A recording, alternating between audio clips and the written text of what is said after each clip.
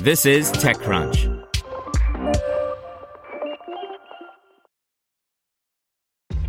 This episode is brought to you by ShipStation. You know, some things take a lot of work, like sending little robots to far-off distant planets. And just as that's challenging, so too is running a successful e-commerce business, especially when there's so much to do. So I want to introduce you all to ShipStation.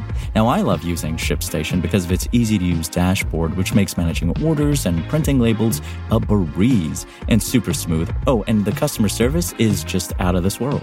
It's exactly what you need to help grow your business. Sign up for your free 60-day trial at shipstation.com/technews. That's shipstation.com/technews. Brought to you by Lucky Charms Magical Mission.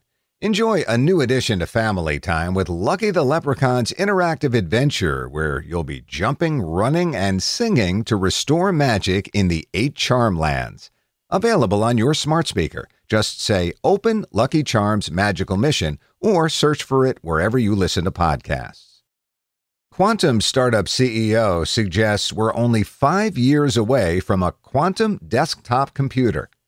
By Ron Miller.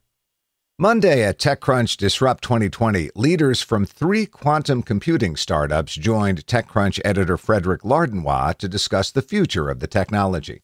IonQ CEO and President Peter Chapman suggested we could be as little as 5 years away from a desktop quantum computer, but not everyone agreed on that optimistic timeline.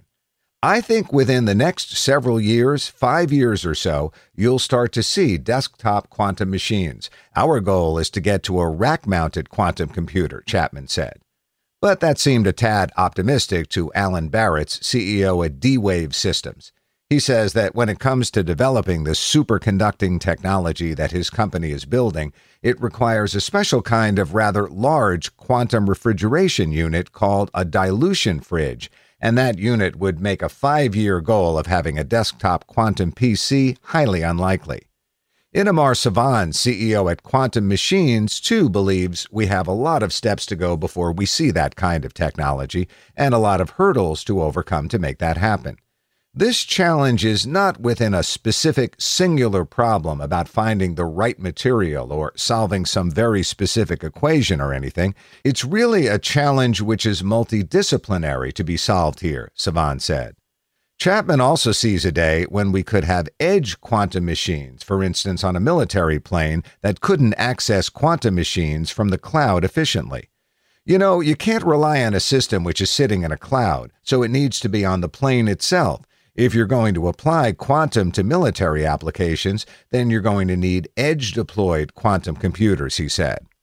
One thing worth mentioning is that IonQ's approach to quantum is very different from D-Wave's and Quantum Machines.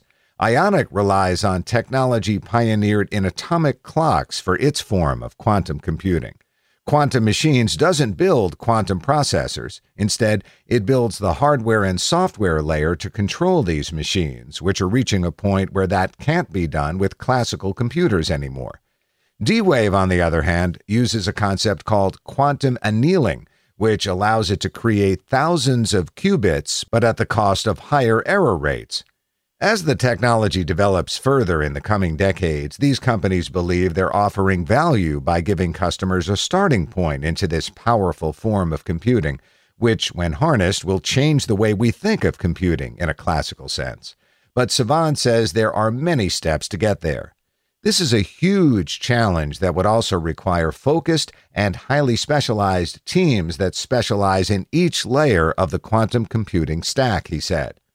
One way to help solve that is by partnering broadly to help solve some of these fundamental problems and working with the cloud companies to bring quantum computing, however they choose to build it today, to a wider audience.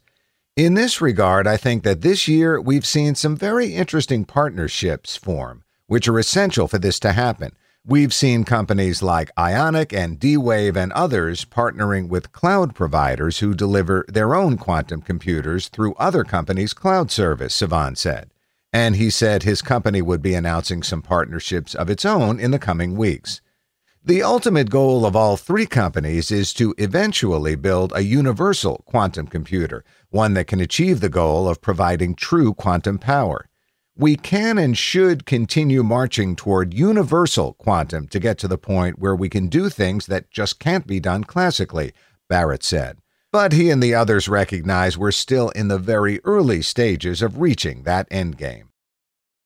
Want to learn how you can make smarter decisions with your money? Well, I've got the podcast for you. I'm Sean Piles, and I host NerdWallet's Smart Money Podcast. Our show features our team of nerds, personal finance experts in credit cards, banking, investing, and more. And they'll help you make the most of your money while cutting through the clutter and misinformation in today's world of personal finance. You'll get clarity on strategies to help you build your wealth, invest wisely, shop for financial products, and plan for major life events. Listen to NerdWallet's Smart Money Podcast wherever you get your podcasts.